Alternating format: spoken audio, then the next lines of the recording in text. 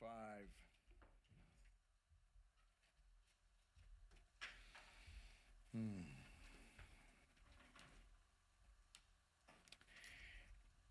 When you got it, say so. All right. It says this, but I want to remind you, though you once knew this, that the Lord, having saved the people out of the land of Egypt, afterward destroyed those who did not believe. And the angels who did not keep their proper domain, but left their own abode, he has reserved in everlasting chains under darkness for the judgment of the great day. As Sodom and Gomorrah, the cities around them, in a similar manner to these, having given themselves over to sexual immorality and gone after strange flesh, are set forth as an example, suffering the vengeance of eternal fire. Likewise, also these dreamers defile the flesh, reject authority, and speak evil of dignitaries. Yet Michael the archangel, in contending with the devil, when he disputed about the body of Moses, dared not bring against him a reviling accusation, but said, "The Lord rebuke you." But these speak evil of whatever they do not know, and whatever they know naturally, like brute beasts. In these things they corrupt themselves. Woe to them, for they have gone in the way of Cain, have run greedily in the era of Balaam for profit, and perished in the rebellion of Korah. These are spots in your love feast, while they feast with you without fear, serving only themselves. They are clouds without water, carried about by winds, late autumn trees without fruit, twice dead, pulled up by the roots, raging waves of the sea, foaming up their own shame, wandering stars, for whom is reserved the blackness of darkness forever. Now Enoch, the seventh from Adam, prophesied about these men also, saying, "Behold, the Lord comes with 10,000s of his saints to execute judgment on all, to convict all who are ungodly among them of all their ungodly deeds which they have committed in an ungodly way, and of all the harsh things which ungodly sinners have spoken against him. These are grumblers, complainers, walking according to their own lust, and they mouth great swelling words, flattering people to gain advantage. But you, beloved, remember the words which were spoken before by the apostles of our Lord Jesus Christ, how they told you that there would be mockers in the last days who would walk according to their own ungodly lust. These are sensual persons who cause divisions, not having the Spirit." God, we thank you so much for your word today. God, we thank you for its inspiration, and we thank you for the privilege that we have to be in your presence and to be before your word, before your counsel, before your throne. And so speak to us this morning, God. Let us hear what you are saying to your church. Let us have ears to hear, Lord God, hearts to respond. May you be glorified in these next few moments. We pray all of these things in Jesus' good name. And everyone said, Amen. Amen. You may be seated in the presence of the Lord. And so today I want to speak, as we continue in our series, Defending the Faith, a sermon entitled Rebels Rejected, Rebels Rejected. And we live in this moment, if you think about what's going on in our present day, where rebellion against God, against religion, rethinking one's beliefs, or deconstructing one's faith is becoming normative. It's celebrated. You know, I was reading someone a long time ago, and someone had on their description of who they are in Twitter, they were saying that they are having to unlearn everything they learned. And they're speaking of their religion. And last week, I don't know if you're aware of this, maybe you are, maybe you're not, but the number one Christian album on iTunes was by Semler. And the title of the album was Preacher's Kid. How many of y'all knew that? Anybody in here knew that? Okay. So anyway, I share all of that just because the issue is that the person who Semler is, I don't know her real name. I didn't write that one down. But she is actually an open lesbian who is in her album making fun of Christianity and much of what she's saying. And so I didn't listen to the whole album, so I just want to confess that. I didn't listen to any of the album, to be honest with you. What I did read an article that spoke about words in the album, quoting the album. In this album, she makes fun of mission trips. She makes fun of youth lock-ins. And she goes through all of this stuff, right? And then another one of my friends that I do listen to, he says that there's a bunch of profanity in there. Now, here's why this is a problem. It's an issue, right? Because, obviously, it's a Christian album. Okay? Christian artist, right? And so how did that make that there? Now, I don't know if this has ever happened to you. This actually happened to me, so this is not just something that could happen. One day when you guys remember, I was Ubering and I put on a playlist and it was Christian hip hop is what I was listening to. And as I'm listening, I'm hearing like different hip hop artists and songs that I'm familiar with and songs that I'm not familiar with. And the music was low. I was waiting to pick someone up. And all of a sudden I hear an F-bomb and I hear some different words in this song. And I'm like, whoa, I thought I was on the Christian mix, because I have a certain understanding of what Christian music should be like, right?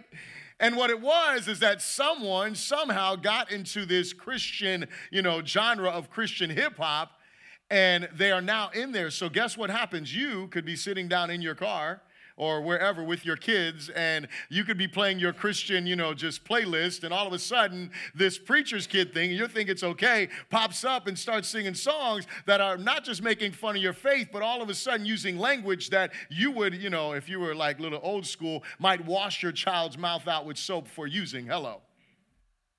There's a problem with this, right? There's an issue with this, and I think that it's important for us to consider this. Now just to give you some clarity. Now, she is a professed Christian, and her father is a priest within the Episcopal Church. And I'm not trying. I have friends. You've heard Reverend John Davis, who has come here. One of my great friends. One of the guys that I pray with. He is an Episcopalian priest, but he is a man of God, and he is there. And he says, even within his own area of ministry, he feels like an exile because what? Because he is I'm not even going to call him a conservative because that has some funny connotation to it. But he is a biblicist. He is one who takes Scripture literally, and he wants to abide by and adhere to. And I want you to know that within these denominations that we would just, call Ichabod, the glory of God has left them. There are those who are fighting for the faith. There are those who are standing firm and saying, nope, your interpretation of Scripture is incorrect. Your application of Scripture is not right. Nonetheless, that's the reason why this young woman is there and embracing this ideology that is anti-biblical. And why do I bring this up? Because we're talking about false teachers. We're talking about false teaching. That is what Jude is speaking about in the text here. And the reality of Jude's words that we've read, and we'll expound them and unpack them a little bit more in a moment, is that these are words about rebels being rejected. And what do I mean by being rejected? What I mean by being rejected is judged eternally. There is a judgment that comes for those who decide that they are going to rebel against God. And now, I want to say this morning because I think that this is very important. And it is that to wrestle with one's faith is not the same as rebelling against the faith. I want you to think about that. There is a difference between wrestling with your faith and rebelling against the faith. I want you to know, I commented on the article that I read that talked about the words that she used. And what I said was this. I said, obviously, the things that she is saying, making fun of, missions and, talking about people getting rich off of, missionary work and things like that. And talking about, youth lock-ins. I'm a youth pastor, right? And so I come from that understanding of how good a youth lock-in can be. Also how bad they can be. Anything can be bad. Hello.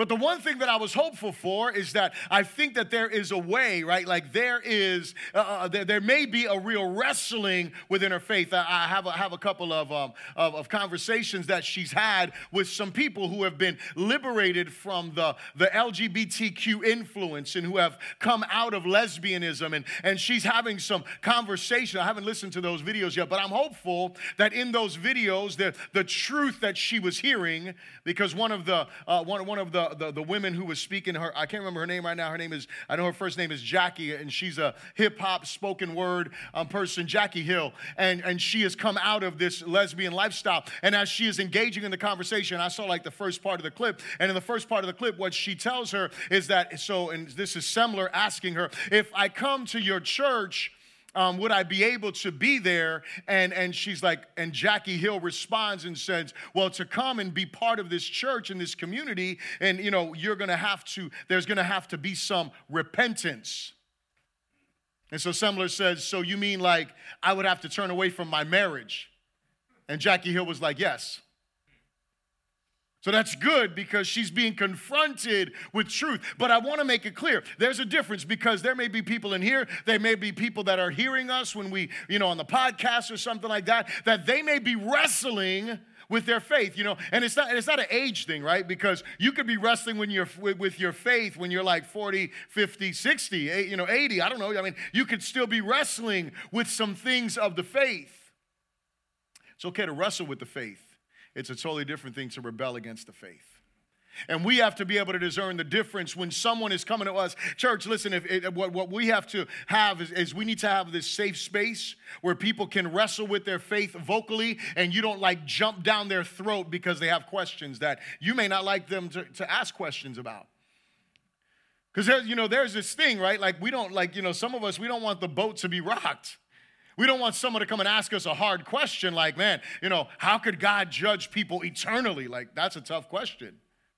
Nonetheless, it's in the scriptures. It doesn't mean we erase it, right? We don't just ignore it and say, well, it's not there, or we're just going to tiptoe around it. No, it's a reality. It's a harsh reality. But the fact is God has done everything. And we're going to see this when we look at his judgments. But God has done everything to rescue every person who is willing. He has done everything to show them his love.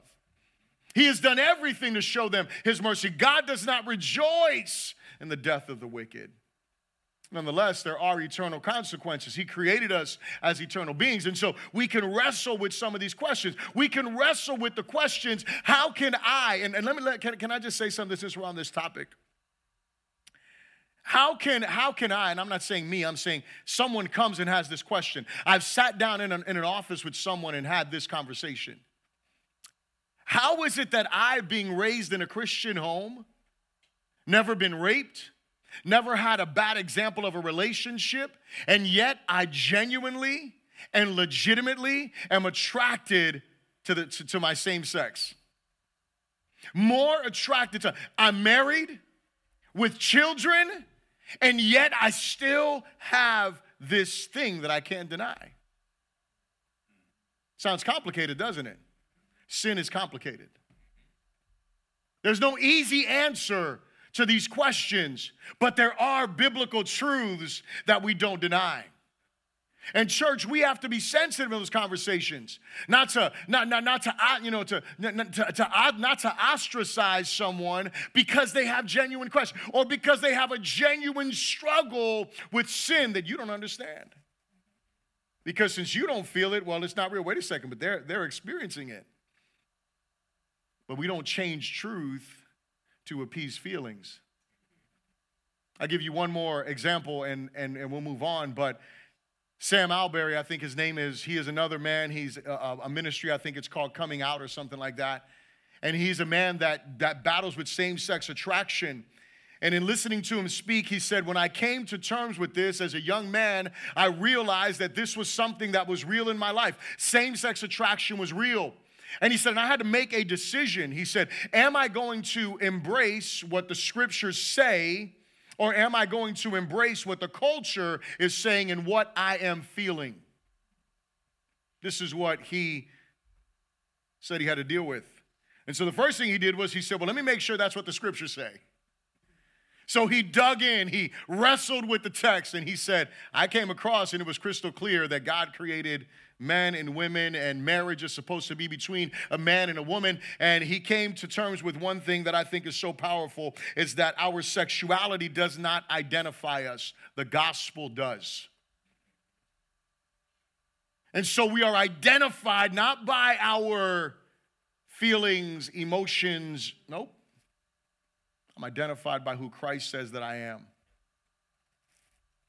The first thing I would ask you to repeat after me is this. Say, the Old Testament, serves as our example of how God rejects rebels.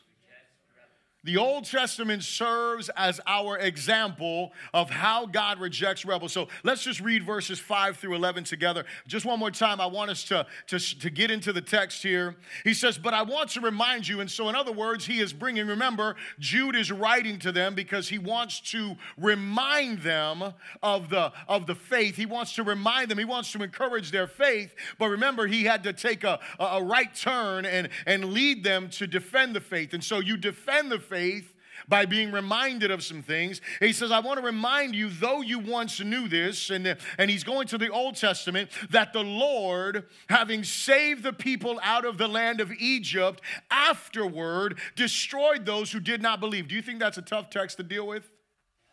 I would say that that's tough. When you read Jude's words, these are tough words. If you want to get like deep in the weeds, you just go to Jude. That's all you got to do. Read these verses, these 14 verses that we're going to deal with this morning, and there's some messy stuff up in here. The Old Testament is messy. There's no question about that. God saves people. He rescues them from the land of Egypt, and then he does what? He judges them. Because he's mean, right? Because he's harsh. Because he's angry. No, it's because they would not believe. They wouldn't believe. They wouldn't trust him. They experienced his judgment clearly because they didn't believe. So verse 6, and the angels who did not keep their proper domain, but left their own abode, he has reserved in everlasting chains under darkness for the judgment of the great day. You think that's tough to deal with? Of course it is. Angels left their proper abode, their proper domain. They got out of their lane in an eternal sense. Hello. They left where they were supposed to be. They rebelled against God, and now they are reserved for everlasting judgment. Verse 7, as Sodom and Gomorrah and the cities around them in a similar manner to these, having given themselves over to sexual immorality and gone after strange flesh, are set forth. Check this out. Look at these words. Church, this is so important. Are set forth as an example. I can't emphasize that enough. Jude is saying, when we're looking at the Old Testament, don't ignore it. It is not just there for you to be like, oh, that's great stories and great history. No. It is so you can look at the example that is there and how God feels about sin. When we look at the Old Testament, we have to see this. He says, set forth as an example of what? Suffering the vengeance of eternal fire. The Sodom and Gomorrah experienced the fire of God, the fire and brimstone that came from heaven. What vengeance looks like from God. He goes on and says, likewise, also these dreamers, speaking of those. So he gives them this Old Testament example. Then he comes back into the present day. Likewise, so just like these Israelites without faith, just like these angels who didn't want to worship God and maintain their position, just like Sodom and Gomorrah who gave themselves over to sexual immorality, just like this, likewise, also these dreamers defile flesh. They reject authority and speak evil of dignitaries. They have no respect for the authority that Scripture says that we should have respect for. They have this mindset. And then he gives this example that we're all like scratching our heads. And, I did a report on this last year or the year before as I was finishing up my bachelor's. But yet Michael the archangel in contending with the devil, when he disputed about the body of Moses, dared not bring against him a reviling accusation, but said, "The Lord rebuke you." So again, some tough stuff to deal with, but nonetheless, there was a dispute that took place between the enemy and the archangel Michael over the body of Moses. Remember, Moses goes up to the mountain. He doesn't die, and he's up there, and then that's where he ends up dying apparently. But at that moment, Israel's going over, so apparently there was an argument over his body. And yet the archangel Michael doesn't even disrespect Satan like he doesn't matter. But he shows respect and says, "The power is not with me, but the Lord rebuke you." The power is with God Almighty. But these speak evil of whatever they do not know. Let me ask you a question. Have you seen in our days anybody speaking evil? Anybody just disrespecting authority just because we don't like them, And this goes to homes, right? This goes to our homes. This goes to politics. This goes to church. Come on now. I mean, think about it. If you just think about maybe some of the conversations you've had. I'm not saying you were doing that. I hope you weren't doing that. But think about the way that people, and you know what's funny, and this is funny in a sad way, they'll use scripture to justify their words and actions. But these speak evil of whatever they do not know, and whatever they know naturally, like brute beast. In these things, they corrupt themselves. They corrupt themselves. Woe to them.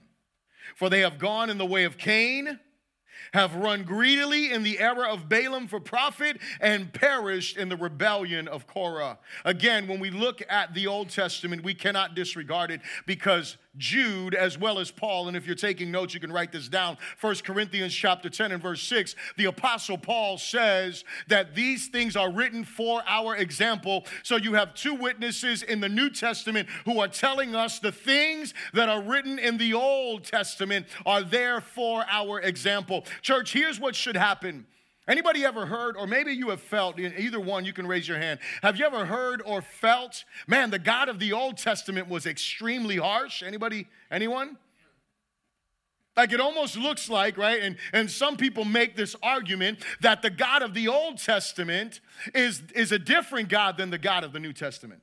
Ever heard that one? Anybody ever, right? Not saying you thought it, I'm just saying people will say that. The God of the Old Testament, and there's two different gods there. No, there's not two different gods. There is something that happened in between the old covenant and the new covenant, and that was the covenant maker came. And when Jesus came, what he did was he endured the wrath of God so that way man did not have to endure that wrath. That's a beautiful thing.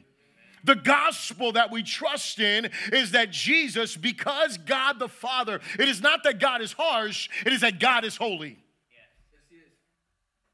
It is not that God is ruthless and vengeful. It is that God is holy. And see, you and I don't understand holiness. We don't really get holiness. Like we don't understand what it means to be pure and to be righteous and to have no evil within us. We don't understand having not one bad motive, because, man, we could be doing something right and all of a sudden we start to see other motives popping up. Our leaders were having breakfast at the Banos house. I encourage you to invite yourself to the Banos for the Banos breakfast bonanza. If you haven't been there yet, you need to be there. Great time. We were sitting down and we were talking, and I was giving premarital counseling to, some young folks at the table. And I said, I said, when you get married, you are going to have a honey-do list. Hallelujah. And then because I wanted to score points, right, I knew that I immediately had to follow up. And I said, but I want you to know it's worth it. It's worth it. Hallelujah. Amen, amen. But you know what I know about a honey-do list? I'm trying to make my honey happy. Hello, somebody. It's not necessarily that I want to do the list, right? But, anyway, I want some honey, I guess. We'll just leave it there for the married folk in the room, right? There's hidden motives, but God is not like that. God loves because he is love. God wants our good for us, and God is pure. And even in that, you know what you find in the Old Testament? We see a God who is patient, a God who is long-suffering. The only thing that we see is we see God lay the smackdown a lot more in the Old Testament than we do in the New Testament. But let us not forget Ananias and Sapphira. Because even after the cross, even after the resurrection, God laid the smackdown, not just on the husband, Ananias, but hello, Sapphira came in hours later. She didn't know what was happening. Like, you gonna lie to? Come on now. I'll be honest, I don't think we can handle Ananias and Sapphira because I think there'll be a lot of dead folks. Hello. Because we don't walk in holiness like that. We don't walk in the fear of the Lord. I was at a retirement service this past Friday for my pastor, and the pastor who was preaching, he was talking about running your race. He was talking about the race that was set before you. And one of the things that I love that he said, and my sister Griselle was amening, she was like, amen, amen, amen. He said, when you run the race, he said, you know what? There's things that you have to say no to that are not necessarily sin just because they're going to cause you to stumble. Or they may cause someone else to stumble. There are certain things that you can do that if you're really running your race, guess what? You're going to have to say no to for the glory and the honor of God. We don't want to hear that. But you know what? When you look at Olympiads, you look at people who are doing their Olympics, if they're going to be winners, you know what they do? They say no to a bunch of stuff that they could say yes to. They say no to cheesecake, not because cheesecake is sin,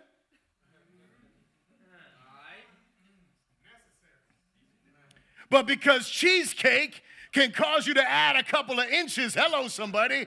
It can cause you to have stomach issues when it's time to perform. Therefore, what do? You say no to cheesecake. You say no to alcohol. Listen, come on. Y'all know the stories about when you're a boxer, you need legs. Hello, if you're a man, guess what you don't do? You don't get no honey. Hello, somebody.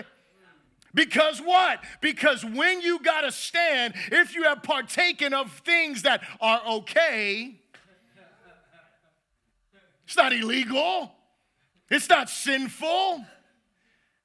Church, we don't understand holiness the way God does. And so when we think of God rejecting rebels, we have to understand, man, God is a holy God. When we look at the Old Testament, you know what it should do? It should strike fear in our hearts because you know what Hebrews says? Hebrews says that God is, not God was, he is a consuming fire. So what is a rebel?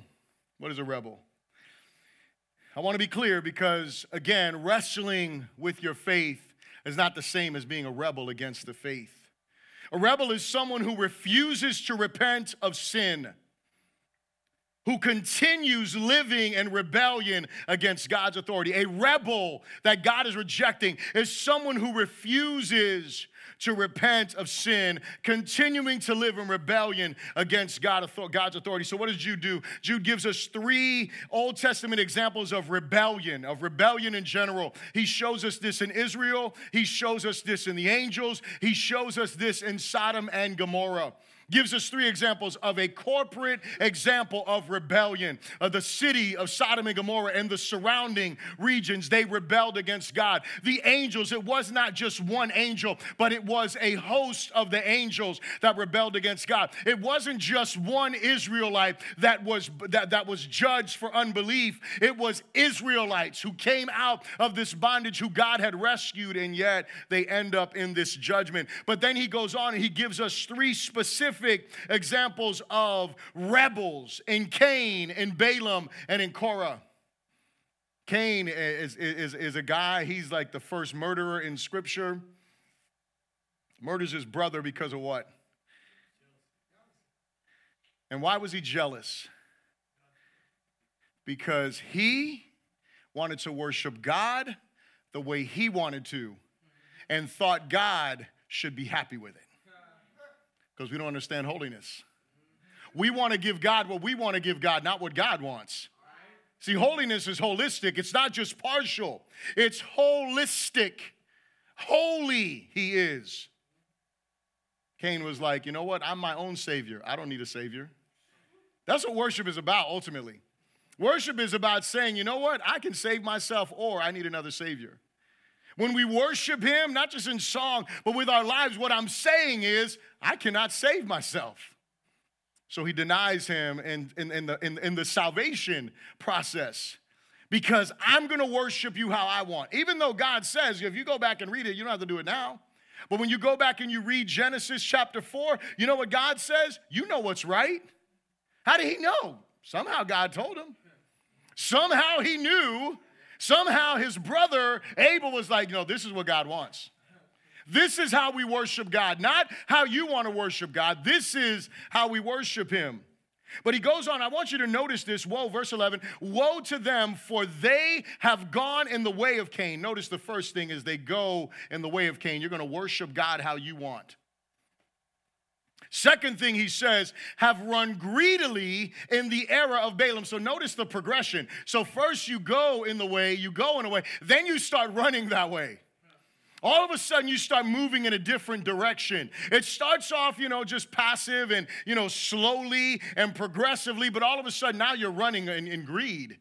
This is what happened with these teachers. Balaam, he was the prophet of the Lord. There was no question.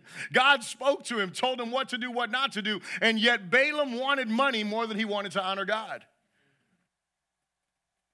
Greedy. That's what happens when you start rejecting God's ways.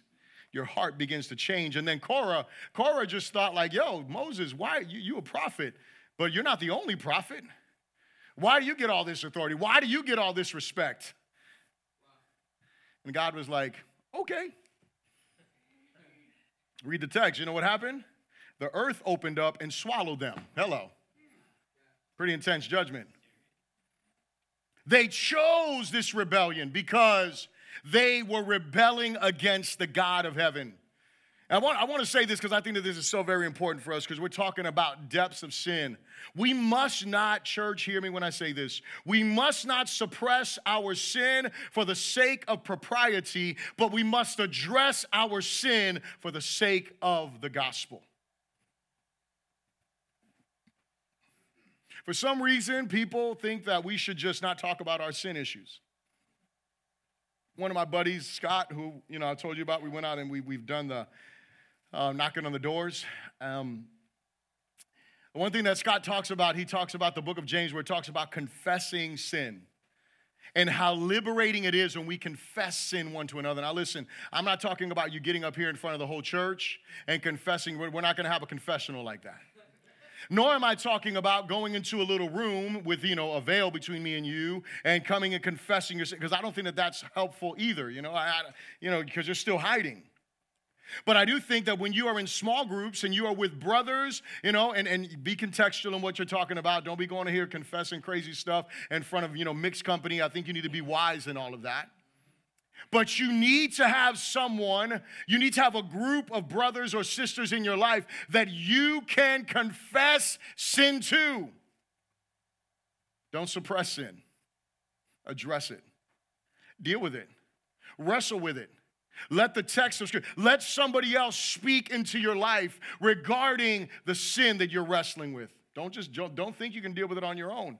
For some people in the church, they've been wrestling with sin. They've been in the closet with their sin for so long. And I'm not just talking about, lesbianism or homosexuality. I'm talking about other things like, pornography, lying, cheating, greed. I mean, you go down the list. I mean, there's things that people are wrestling with in secret. And they're like, God, I'm not going to do it again. They do it again. And they have yet to come, and you've heard it said, and you felt the conviction, man, I need to get somebody in on this, but you won't confess it to anyone, because you think this is just between me and God. Read the book of James. I don't think it's just between you and God. We need to address our sin for the sake of the gospel, but we also need to address our sin for the sake of the church, because if not, we end up hurting the church. The second thing I'll ask you to repeat after me is this: say, rebels are rejected because they are stumbling stones.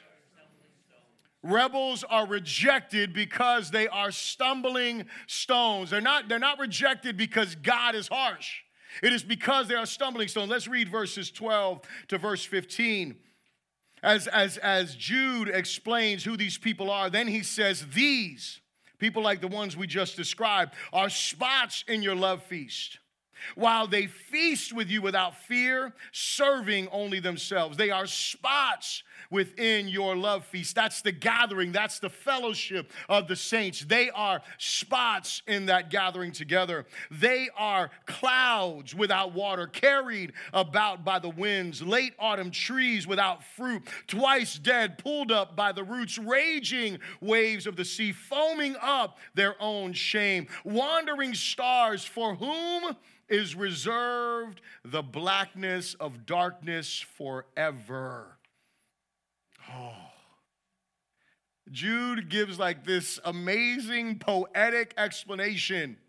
And what we have to realize again is that our rebellion against God always, not sometimes, always has a negative impact. Let that sink in for a moment. Our rebellion against God always has a negative impact. No matter how private your sin is, it always affects relationship. It may affect your relationship with God above everything else, but more times than not, it affects those horizontal relationships as well. Oh, it's just private sin, and yet you're hiding it from your spouse. Do you think that's affecting your relationship? I would say yes. It's private sin. Do you think that's affecting your relationship with your brothers or sisters in the church? I would say yes. Because what do we begin to do? We hide our sin. So how do we hide it best? By hiding from others. So we isolate ourselves. Scripture says in the book of Proverbs chapter 18 verse 1, he who isolates himself seeks his own counsel. He rages against all wise counsel. So when someone isolates themselves, guess what they don't want to do? They don't want to hear what anybody else has to say. They want to do what they want to do. So I'm just going to hide my sin. That is hindering. That is a problem. These false teachers, how does he describe them? He describes them, first of all, as spots in our love feast. They are blemishes. They are soiling the atmosphere. They're bringing sin into the atmosphere. And notice this word, because you may not see this in this word depending on your translation, but it also means they are hidden reefs. You know what a reef is, right? The reef in the ocean. Has anyone ever hit a reef by accident? Anyone? And you get all cut up and it messes you up? Well, think about this from a ship's perspective. If a ship is going and there's a reef that is there that they cannot detect. So remember when this is written, they didn't have radars back then. Hello, somebody. They didn't have some noise that was letting them know, hey, there's something closer again. No, if the reef was hidden, it would do what? It would sink the ship.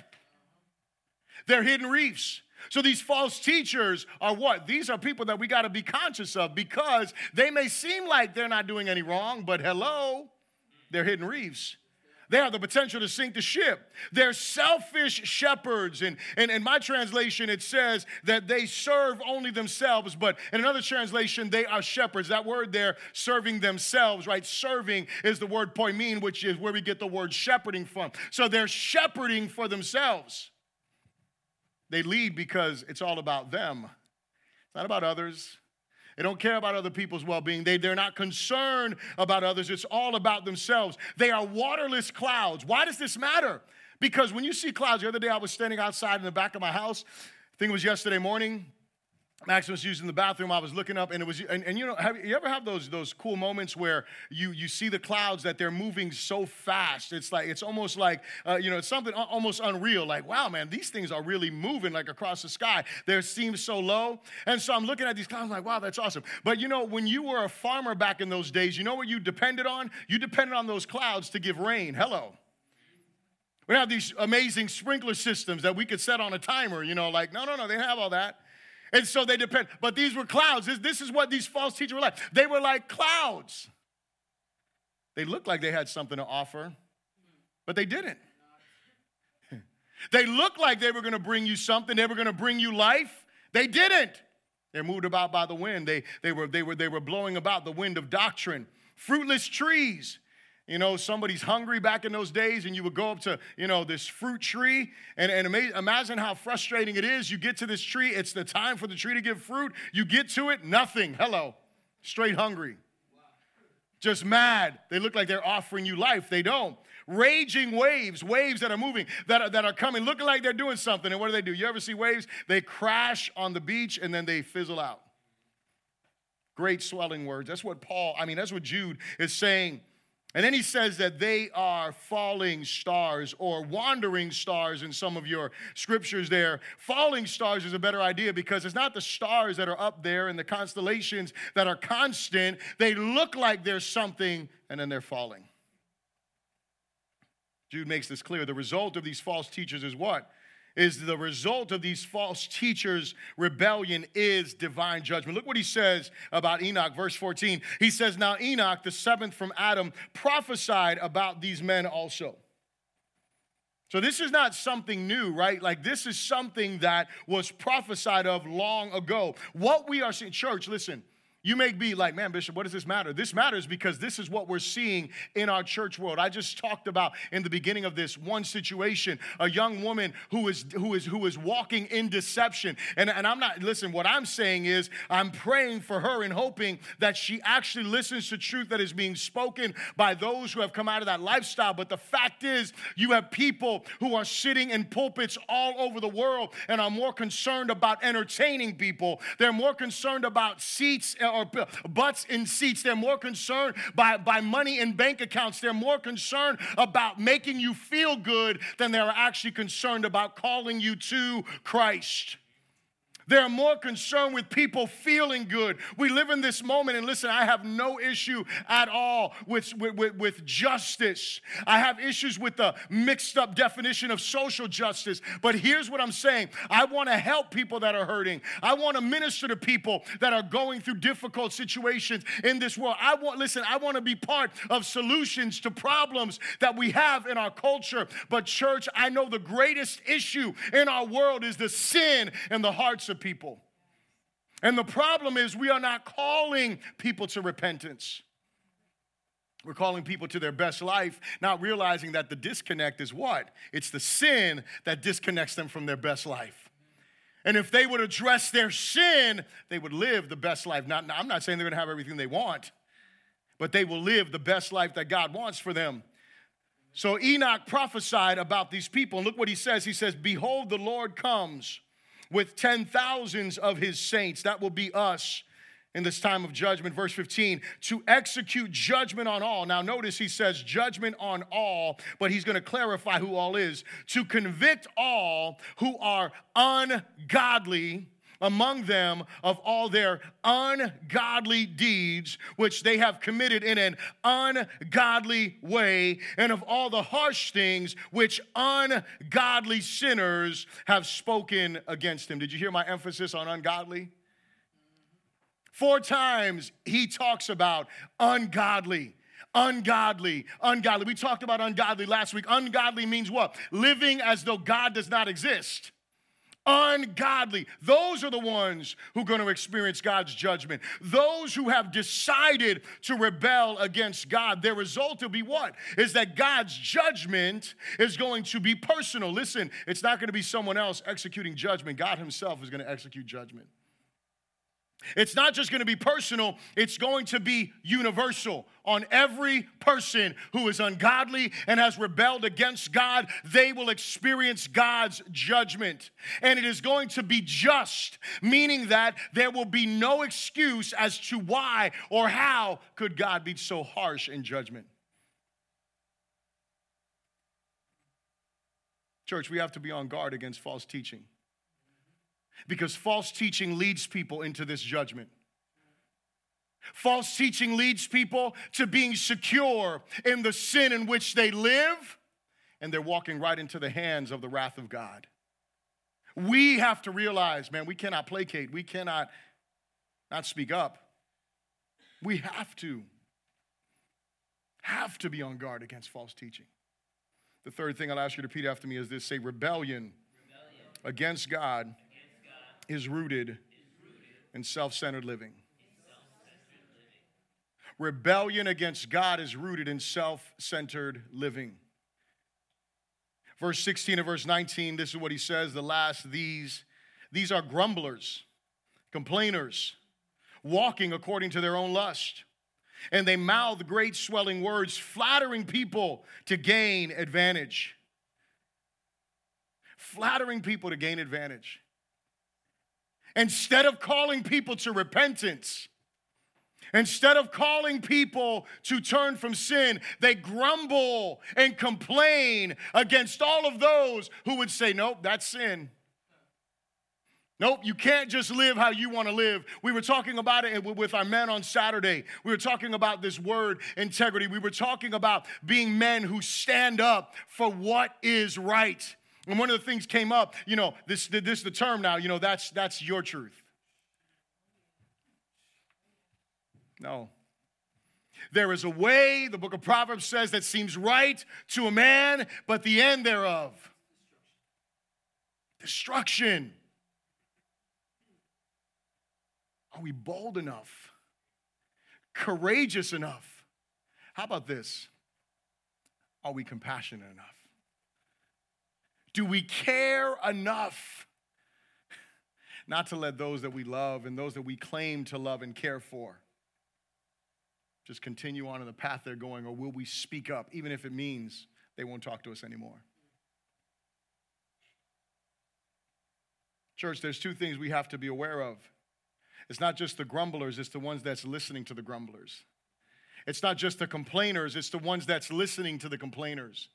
It's not just the ones who are doing these things according to their own lust, but it's the ones who follow their example. That's why Jude's exhortation becomes so important for us. He says, but you, beloved, remember the words which were spoken before by the apostles of our Lord Jesus Christ, how they told you that there would be mockers in the last time who would walk according to their own ungodly lusts. These are sensual persons who cause divisions, having not the Spirit of God. It would seem, I don't know about you, but it would seem, and I know some of you may be like, man, hard words. Jude's words are hard. It would seem that it's almost impossible for anyone to heed these false teachers. But here's what happens.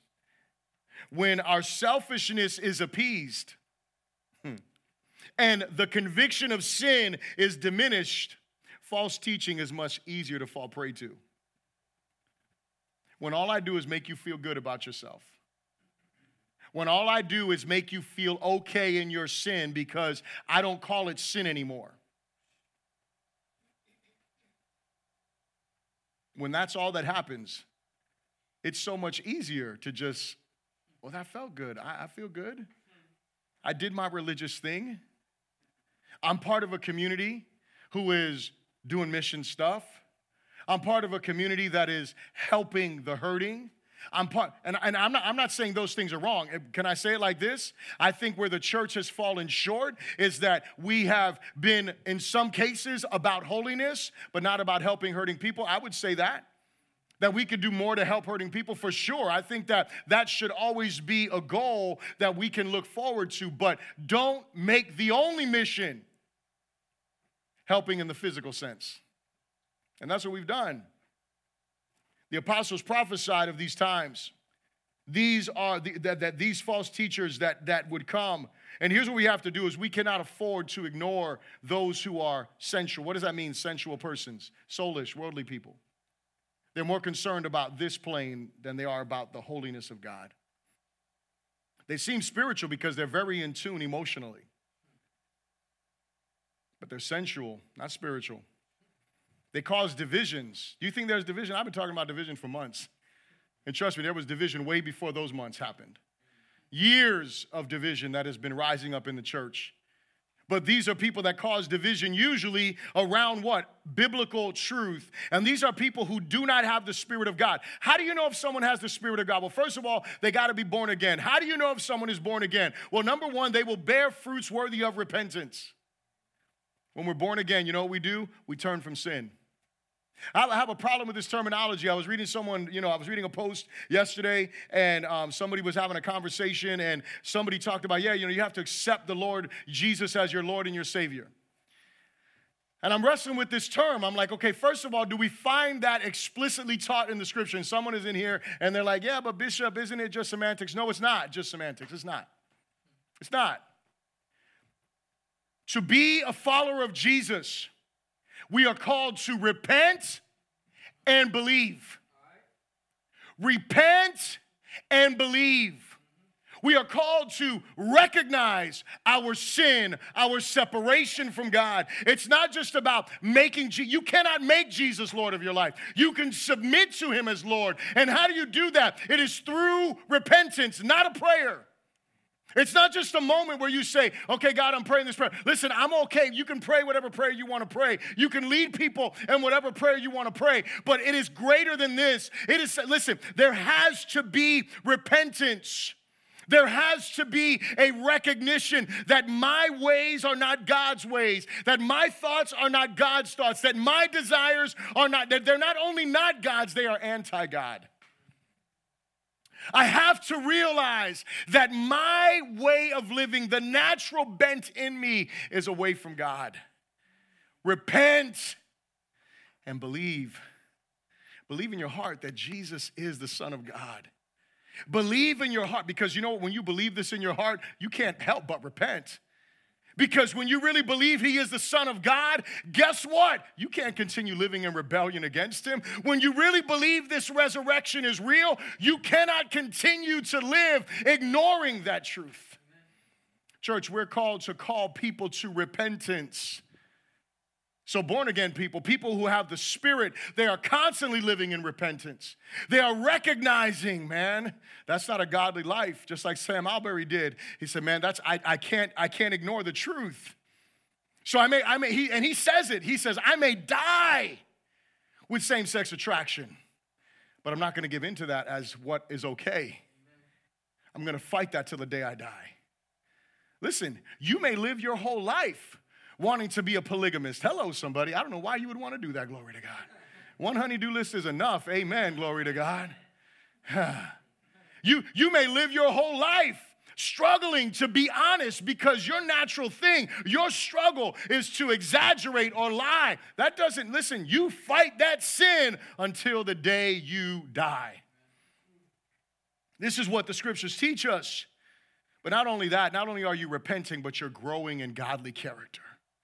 You're growing in compassion. You're growing in mercy. You're growing in love. You're growing in self-control. And let me just say this, and I'll wrap this up. The most practical thing that we can do to avoid deception is to never become comfortable with our sin or the sin of others professing faith in Christ. Let me say that again. The most practical thing we can do to avoid deception is never become comfortable with our sin or the sin of others professing faith in Christ. No one who is truly following Jesus can live comfortably in sin. That's the bottom line.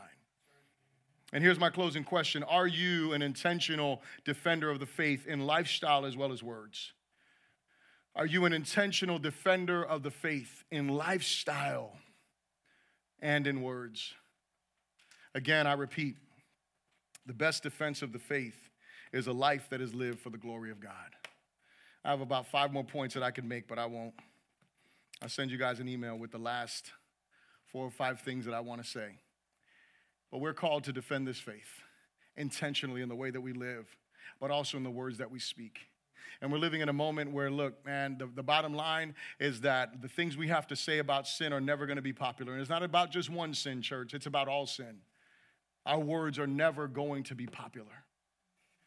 But we can't let that make us, A, be silent, or B, stop living for the glory of God. I want you to bow your heads, please. We're going to partake of communion in a moment. And I want you to think, man, am I wrestling with faith? Am I rebelling against the faith? Am I being a defender of the faith?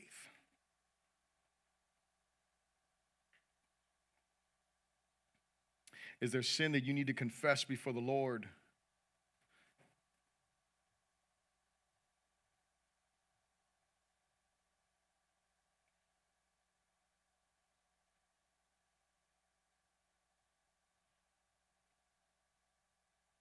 Father, we humble our hearts before your word right now.